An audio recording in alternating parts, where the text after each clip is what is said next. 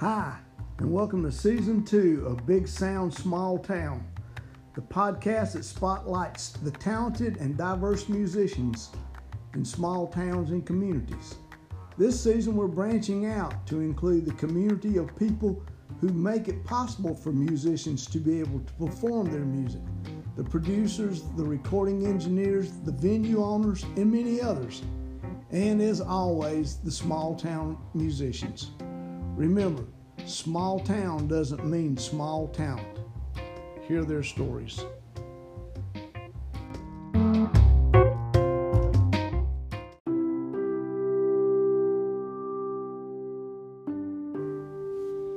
Mary has been a part of the COVID-19 sessions, although technically by phone would have been almost the only way I could have gotten in touch with her, even though she is a Shelby native.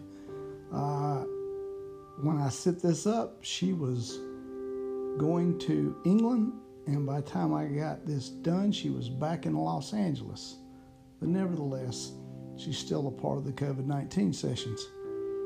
That being said, I must have been very nervous because I start this interview by saying pandemic. Who knows what I was thinking. Nervous, I guess, because I was speaking to a celebrity. She has a great story. I mean, how many people can take a harp, go on the road with a rock and roll band, go to Europe and play, go to LA and play and work? It's a fabulous story. Listen up. It's a good one.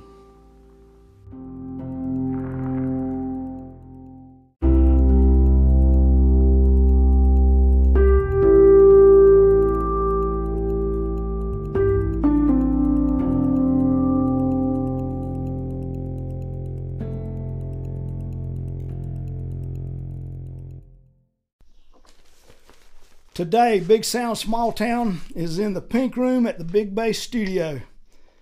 And my guest today is a harpist. I know you don't believe that, but I swear this is true. Mary Lattimore. She's world renowned, and welcome to the show, Mary. Thank you so much. Thanks for having me. All right, so we'll touch on the fact that we're here during the great pandemic that is going on. Otherwise, you would be working, and there would not be a chance in the world of me being able to get an interview with you. Oh, that's not true. Are you not the busiest harpist in the world? I'm pretty busy, but I think I'm busy in the same way that everybody who has a job is busy. It's like playing the harp is not only my love, but it's also my job, and so I'm right on the road a lot, just doing my work. So, and for everyone that is listening, please tell us where you work out of.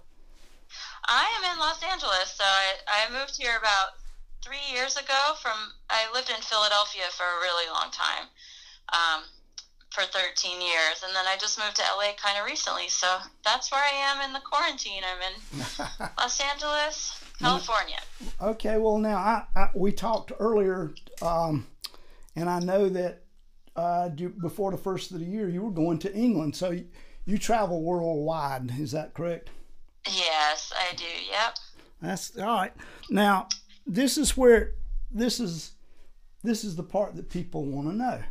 How did a girl from Cleveland County, North Carolina, become a harp player to begin with? Well, my mom is a harpist, and I grew up in Asheville when I was a child, and then we moved to Cleveland County, in 1991, right. When I was 11, and because my dad got a job at Cleveland Mills. Sure. And so, but growing up in Asheville, my mom was the harpist with the Asheville Symphony. So she just retired last year. Oh, okay. But she was the harpist since she was maybe 25 years old. So she was a long-time Asheville Symphony harpist, and she still has a harp ensemble called the Blue Ridge Harp Ensemble, and so she's a very active harpist and musician, and So it was kind of natural. I'm the oldest child, so it's kind of natural for the first True. first child to kind of learn how to play the harp. My mom's a really enthusiastic harpist and loves to show people how beautiful the instrument is, and so she was really excited for me to learn. So I started learning when I was 11. When you were 11? Mm-hmm. And I guess you did not have to take lessons. I mean, I guess your mother, being the professional she was your teacher. She wasn't actually. Oh, really? Because she rightly had the idea that we would fight too much if she was my teacher, and so I do understand she got one that. of her friends to start teaching me, and then I started taking lessons in Charlotte with Betty Ross of the Charlotte Symphony, and so we would go every week to take to have my lesson in Charlotte. Did you take to this naturally? I mean, was this love at first sight, or? I would say not fully. Like, I had fun with it when I was doing well, but like, when you're a kid, you don't want to practice so much. Yes. Traveling to Charlotte every single week was kind of hard when you want to be social and hang out, and school day is long, and then you have to drive an hour and a half to her house. Or, as a kid, I probably wasn't the most excited about my lessons or sitting down to practice for hours. But now I love it, and I'm really grateful that my mom really encouraged me and provided me with a harp and was a mentor in that way. So I mean, I guess you were putting in a lot of woodshedding with no performance, or not any, but few performance chances at that age. Well, I started playing with the Shelby High Orchestra. Okay. And so they gave me, like, my junior and senior year there, they gave me a lot of opportunities to learn and play, be the featured soloist with the orchestra. So that was really scary and really fun. Now, at the same time. Did you play like in middle school? Did you get to? I wasn't that good in middle school. I started learning in middle school, so I didn't really play in front of people except for like little recitals in Charlotte. Right. Yeah. Gotcha. Through my teacher. Well, at school with the orchestra, I guess, would that been during the Ed Allison era? Mr. Allison. He's my orchestra teacher. Sure, I know Ed. Oh, cool. Yeah. He's actually taught my children and grandchildren over the years. Wow. Was that the only instrument that you played? I mean, was that your whole beginning of music? Was the harp? I started out on piano when I was 5, so I played piano up until I started playing the harp. Yeah, okay. It's kind of a good foundation if you want to learn the harp, because they're kind of the same, basically, as far as the scales go and all that. True.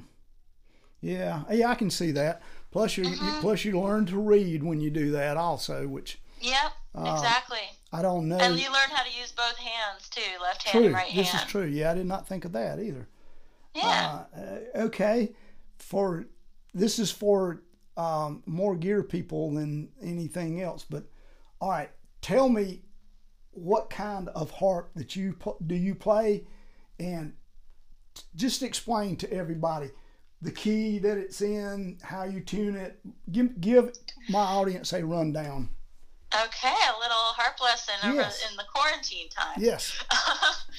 Well, I played a Lyon and Healy Concert Grand Style 30, and it's black, and it's about 6 feet tall. It's the largest of the harps, and it's in the key of C, basically, kind of like the white notes on the piano. Right, exactly. But then there are pedals. So there's 7 pedals. So the scale is C, D, E, F, G, A, B, and the strings are color coded. So the C's are red, and the F's are blue or black, and so you can kind of tell where everything is in relation to those color coded notes. Right. And so then there are 7 pedals. So there's a C pedal, D pedal, E pedal, F pedal. You know, there's Right. a pedal for each tone of the scale. Right. And then each pedal has 3 notches. So you kind of slide, you would slide the C pedal down one little notch, and it would be, well, the top notch is C flat. Right. And that's the loosest that the strings can be. Right. C flat. And then you slide it into the second notch, and that's C natural. Okay. And then you slide it into the bottom notch, and Right. that is C sharp. So that's as taut as the C string can be. So it's kind of, those are kind of the black notes on the piano. That's okay. That's good for people to know that. Yeah, the sharps and flats are controlled by the pedals, and so you really can have any key that you want. Like the harp Right. can play in any key. Right. Is there a standard harp key that most of the stuff that you do is in? Nope.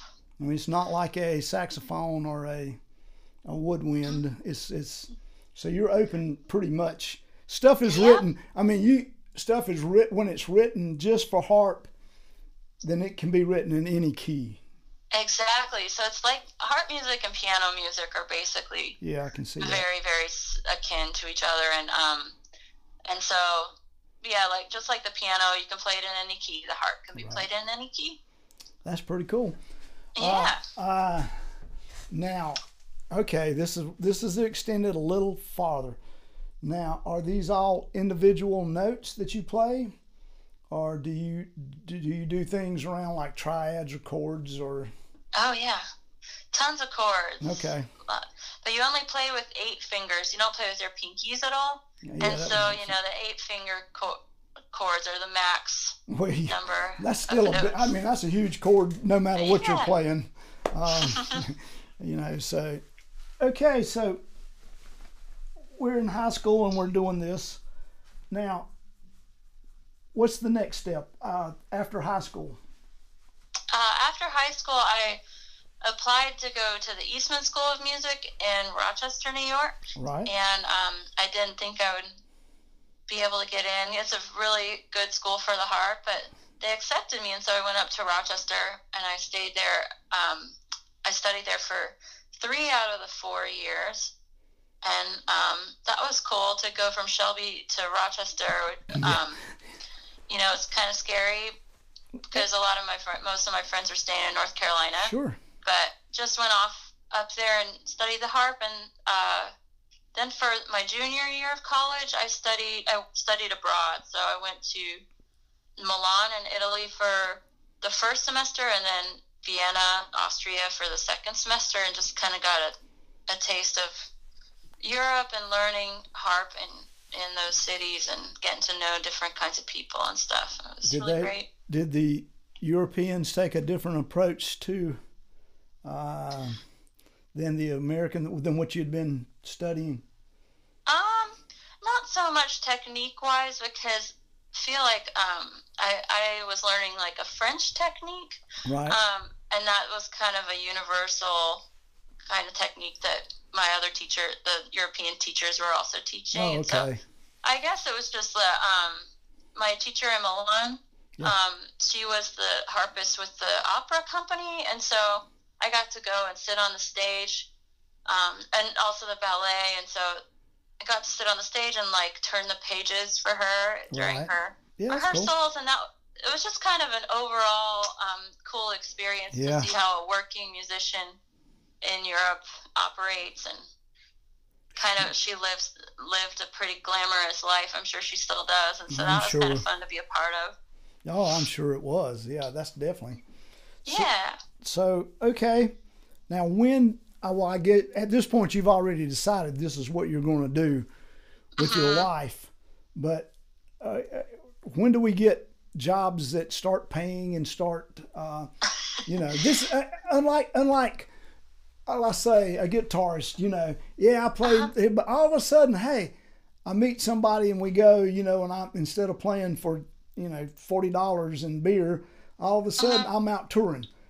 So I mean, how did this come about for you?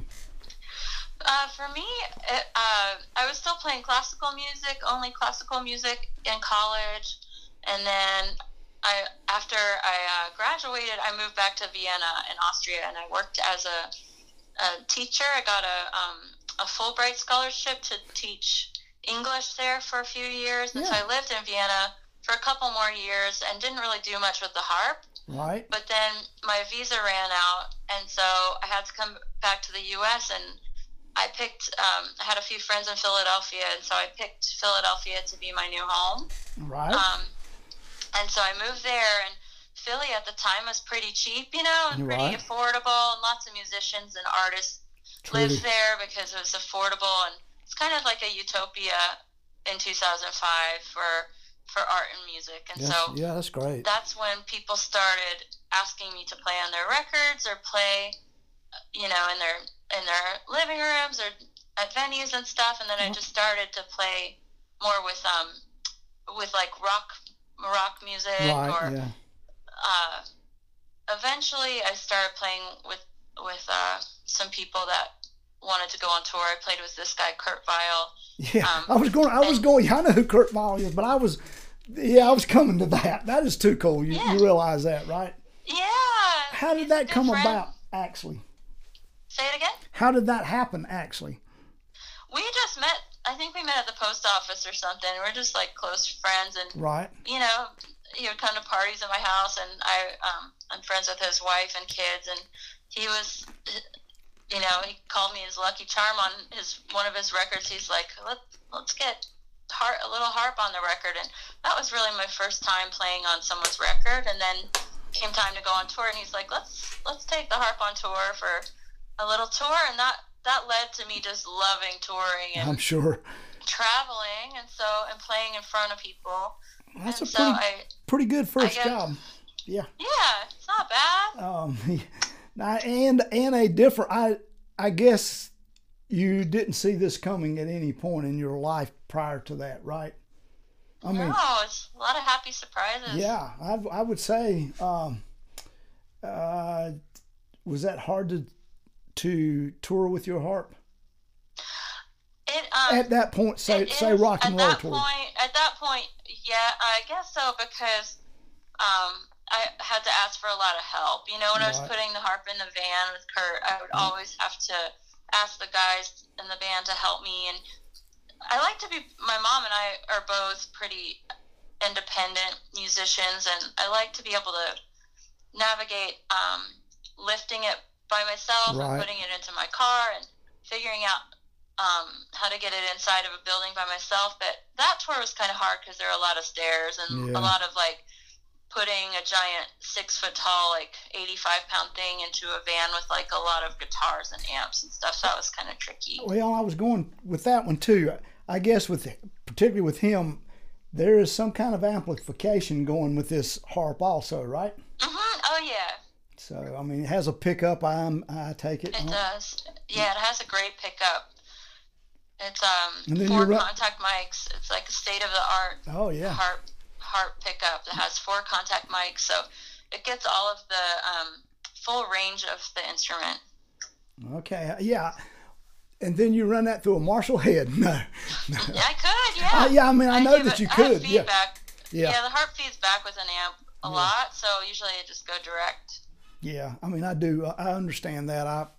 I play upright bass and violin, and they're both problematic. You know the pain. I do. I mean, they're problematic as far as miking them a bit and the amplification a bit. I mean, it's better these days than it's been. Mm-hmm.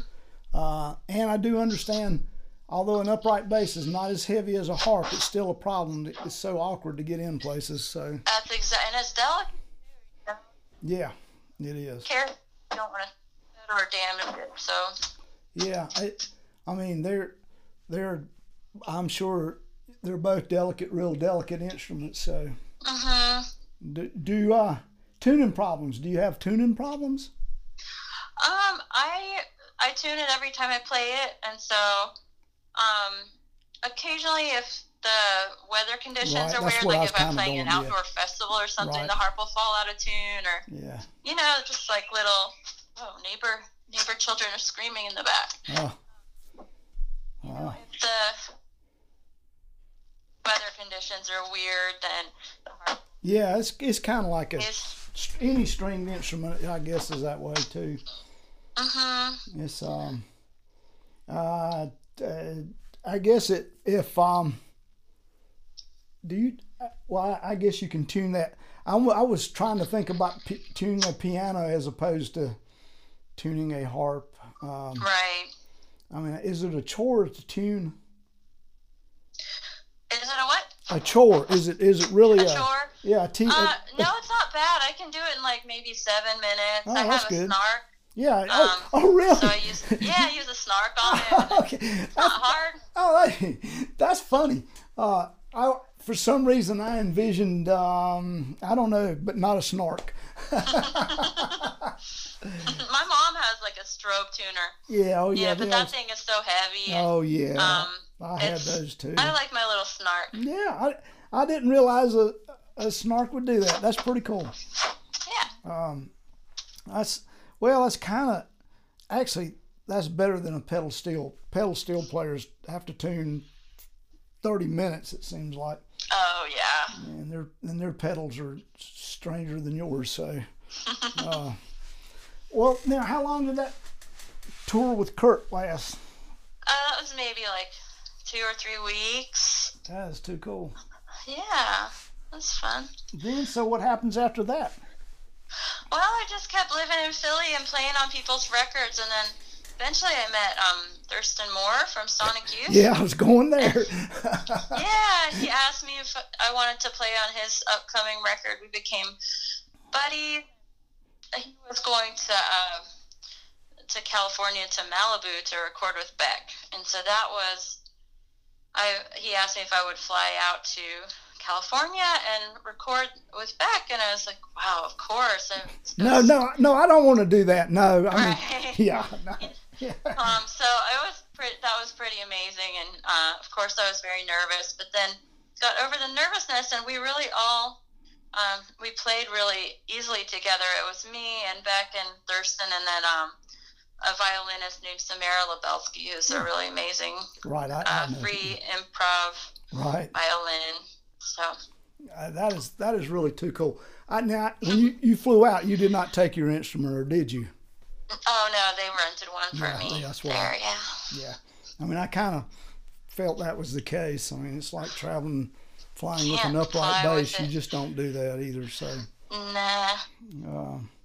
So okay, then that's. So what happens next? Well, I just keep living in Philly and doing my thing. I was working a lot of jobs. So I worked at a record store for 8 years, which was really fun. Yeah, I'm sure. And I really love collecting records and getting to know new music and stuff. And I like the format of vinyl because of the artwork and stuff. I just feel like it's a really special. It is. Medium.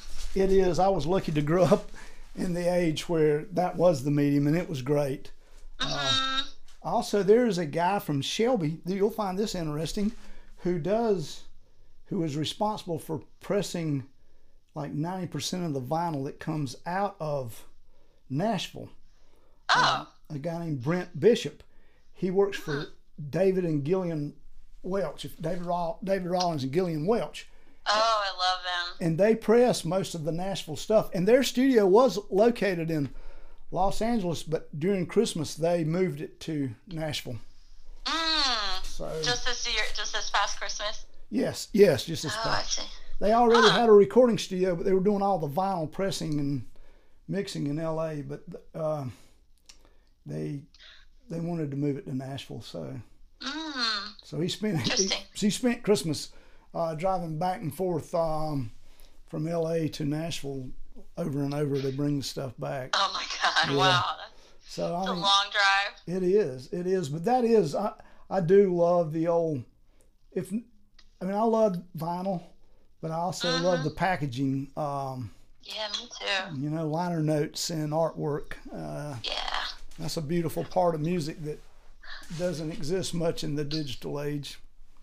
I agree, and just seeing all the people that contributed to it, yeah. that you don't really know about, and then also just the whole complete package is there. Like, it's a very thoughtful process when you're making a record, like you want everything to be just like you intend it to be. And I think with the digital stuff, like, you don't get the full picture of what the artist really wants. Oh yeah, I'm sure. I mean, people no longer listen to music also through anything other than small speakers, so they miss so much.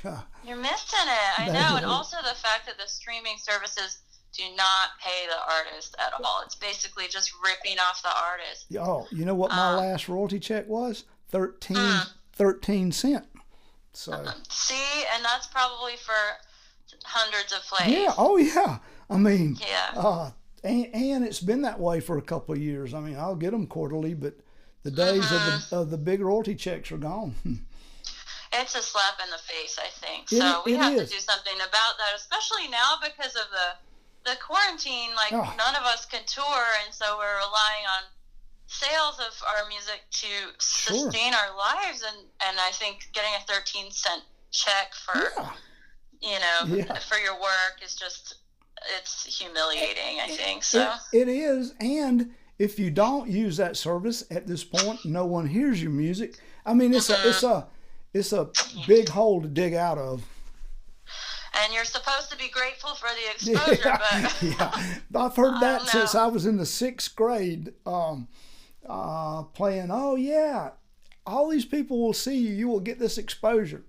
I've been exposed to death in my whole life, so, and I'm sure every musician has been.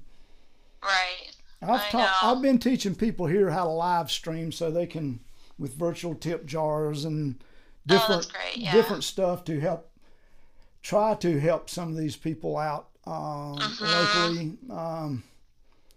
It's amazing that a large portion of musicians, sometimes you have to protect musicians from themselves because they're really good at the music part, but not very good at the business part. So exactly, yeah, and I was that way myself for a number of years. Till no longer the case, but a lot of people struggle, and some of this stuff is pretty simple. It's not that hard to figure out. But then a virtual tip jar or even a live streaming concert, this is not even close to the money anybody's used to making. So I know. I was supposed to be on tour right now, so it's kind of hard to stay home and just not make anything, no income coming in. Right. So. It is. And you don't really know when it will either. I mean, it's one thing when you kind of know. Exactly. You come off a tour, there's a time there till you find something else, but it's going to happen. But at this point, you have no idea when anything's coming back. I know. I'm sure it's that way for a lot of people's jobs, though. I have a lot of friends who've been laid off from their jobs, even in the past week, and it's just a really hard time for all of us, I think. And it is. It doesn't really, your job, I don't know, it doesn't discriminate.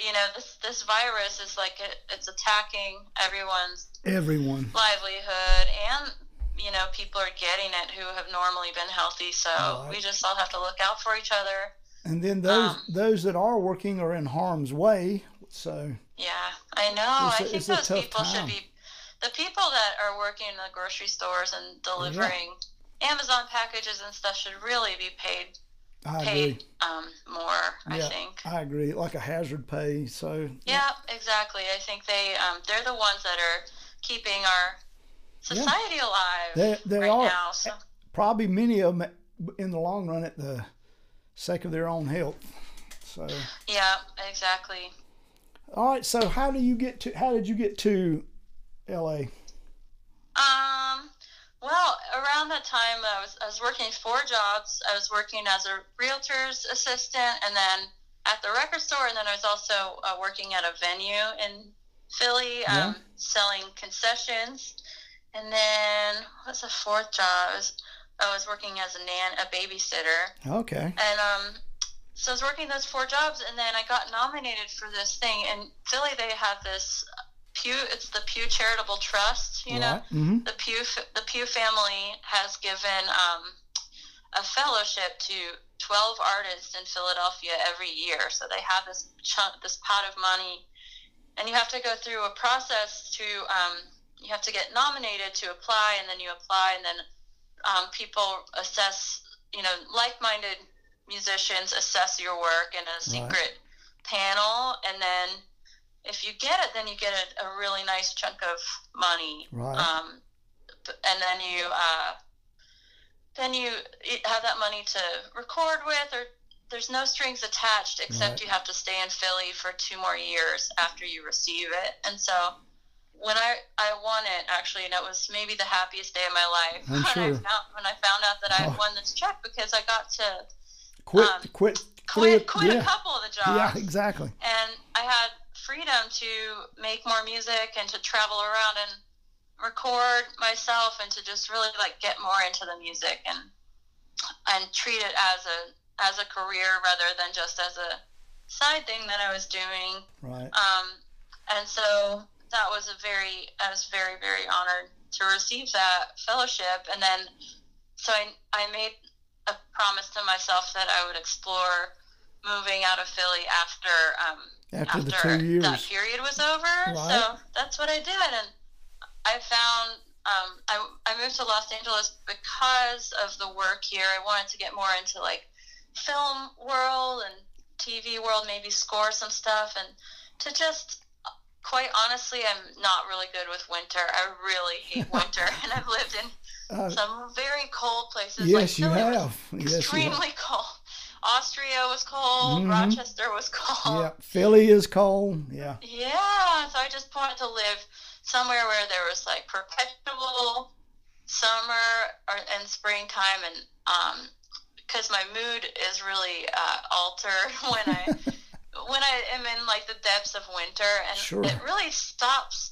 When you play a giant thing that you have to haul around on a cart, you can't really take it in the snow, and you can't really wheel it down an icy sidewalk. So True. It kind of paralyzes. The weather is kind of paralyzing, at least to me, as far as playing the harp, playing gigs goes. When I saw that it snowed, I was like, okay, I guess I have to try to cancel this thing I was supposed to do. So now I don't really have any excuse like that or any hindrance like that as far as weather goes. So when you first got to LA, what was the first job with the harp that you got? What I mean, you roll in there, nothing's going on, you don't know. I mean, did you have contacts there before you went? I had a few. I had some friends who had moved out. I think that there was a little bit of an exodus from the East Coast to the West Coast in a way, and maybe still is, just because New York is very, very expensive. Yes, and, it is. Cities on the East Coast are getting more expensive, and LA is just such a huge sprawl. So you can still find semi-affordable places to live, and there's a real creative zone here where a lot of people are working in the arts. True, this is true. Yeah, so I have a good friend here who's a composer for TV, and so I played on a couple of, and films too, so I played on a couple of her scores, and she introduced me to other composers, so I played on people's scores, and also, just the musical community here is very, very vibrant, so there's nice venues. Hopefully they'll still exist after the quarantine. Yeah. I think venues. That a lot of musicians do not realize how important networking is to your career. I mean, and it's that way at every level. The more people you know, the more people you're nice to, the more work you get. I mean, it's your reputation goes a long way. It for does, sure. And it's good to network as much as you can. So I see that it seems to be working for you. Now, tell me how you wound up in England this past, I guess, late fall. When did I go? I think it was actually January. Yeah, it may have been. Yeah. But I went there because it was time for me to make a new record, and I was I've always been a really big fan of this British band called Slowdive. They're Mm-hmm. kind of in the shoegaze world, like Right. 90s, 2000s. Um, they were a very special band to me, and I was playing a music festival in Chicago last year, and they had a reunion. They've reunited, and they made a new record, which is beautiful. And they were playing the same festival, and so a friend introduced me to the singer Neil, songwriter and singer Neil Halstead, and we hit it off, and I was like, maybe I should ask Neil if he would want to produce my next record. It was just like, because a lot of times I produce my own records and make Right. it on my computer. Yeah, I So that's like understand. my process, is just to record by myself and to kind of get in my little zone by myself. But it's like, I want to have a new kind of sonic palette to explore, and he was down. Like, he had never recorded a harp, and he's not really a producer, so he mainly just makes his own stuff too. And Right. so it's like, let's just try it out. So I flew to his little town in Cornwall in England, and we worked together in his studio, and we made a record. Oh, that's cool. Yeah. Is it out yet? I mean, are you still? Well, it's coming out in September. It's Okay. supposed to come out in September, but I might push it back because of all this stuff that's Sure. going on. I think in the fall, if things are reopened, then it's just going to be a crazy time when everyone's going to be touring and everyone is going to be competing for Right. the attention. And I want it to be a really special and thought out kind of release, because we worked so hard on it. So I'm going to wait till things kind of die down and people have a little bit more money to spend on concerts. You know, I'm a little bit worried that because everyone will be out of a job and the economy will be It'll take a still while, kind of I bad. think. Yeah, I Yeah. think it will. And I do think there'll be a ton of releases. I think you're right, because I know a lot of musicians who are cranking out stuff right now while they're doing a lot Yeah. of recording, a lot of writing. So I'm sure there's going to be a huge wave of new material from everyone.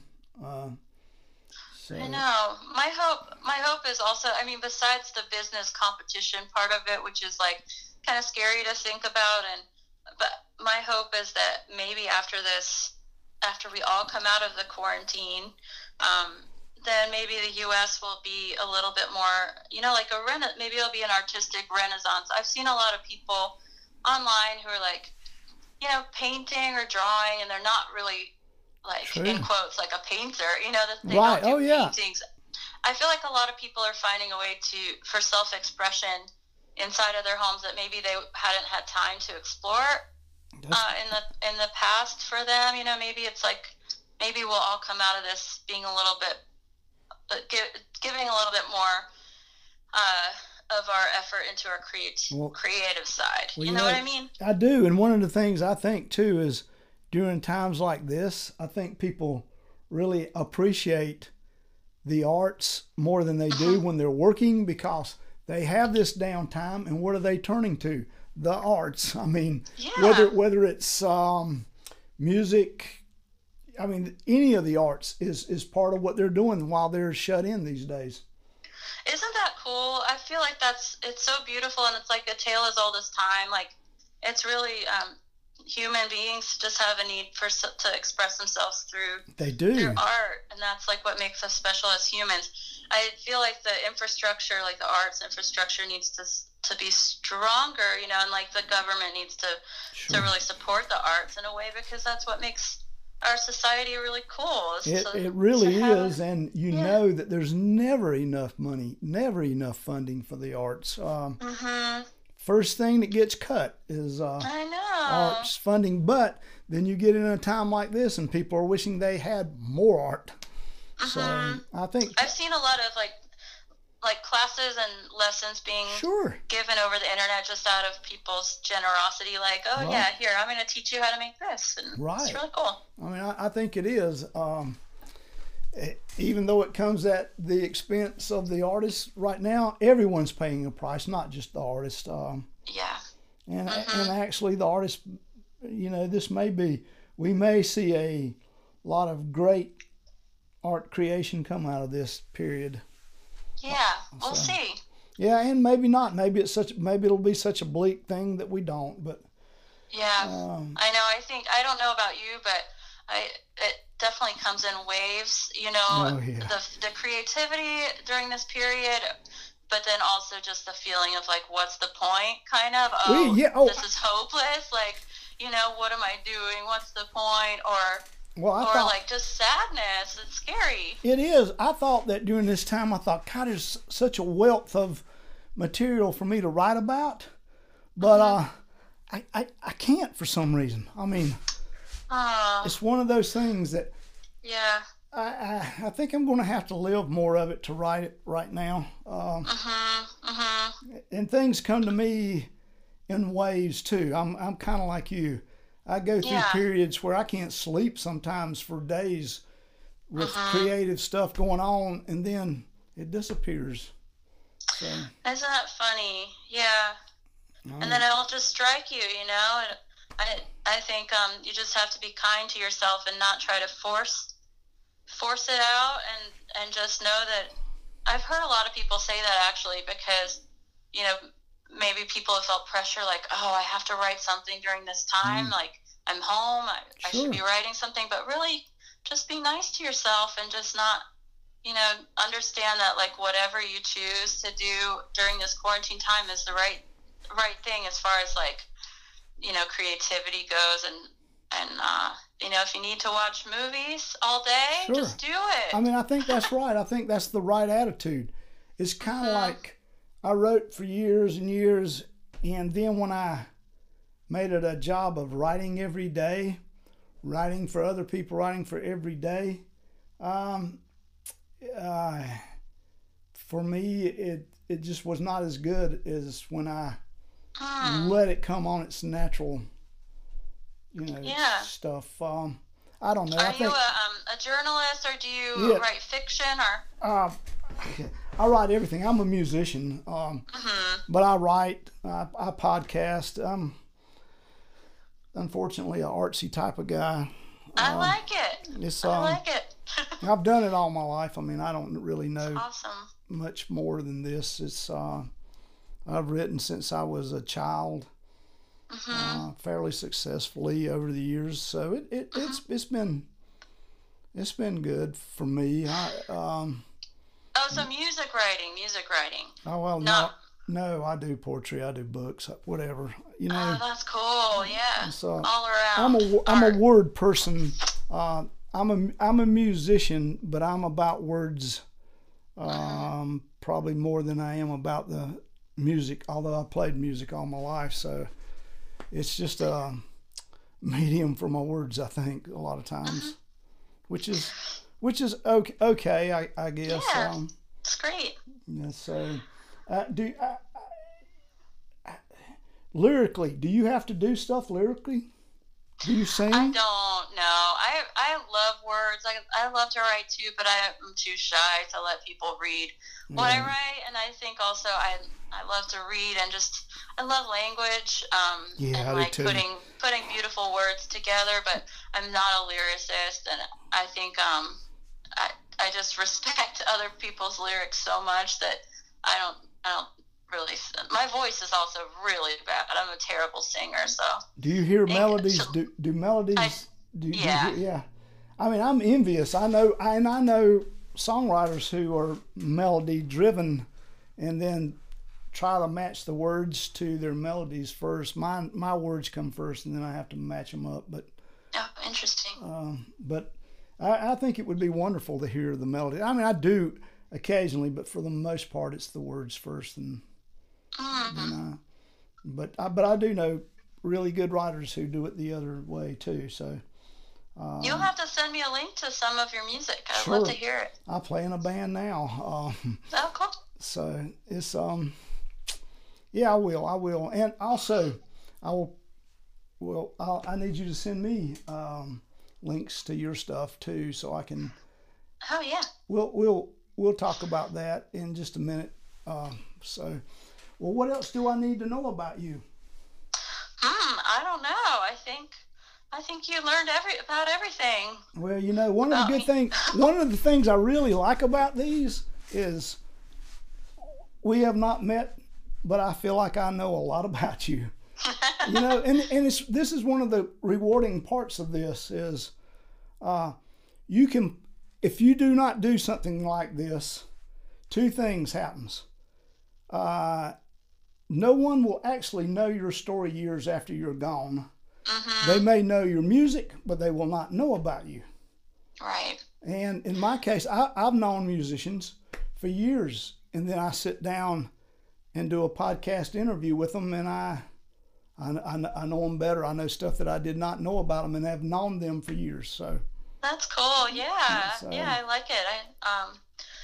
It's really cool it's cool that anyone cares really about your story. You know, it's nice to be asked. Actually, people care more than you think. Cool. I did not believe that, but the viewers and the listeners have convinced me that people are interested in hearing the stories of musicians, and it's not just. I mean, a lot of mine have local ties, but it seemingly doesn't matter. People like they like to see where the music come from. I think it's a human interest story. Yeah. So I think so too. Yeah, my parents locally my parents live in Polkville in Cleveland County. So that's where our family lives right now, or that's where my family's farm is. The Lattimore farm is in Polkville. And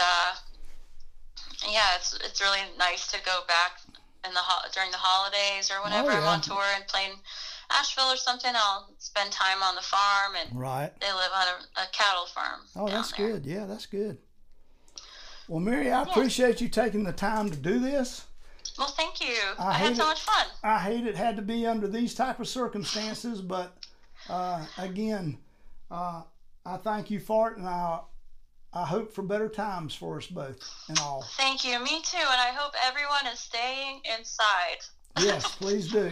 Please stay inside. Yeah. Okay. Well, thank you so much. I really appreciate you calling. All right. You're welcome.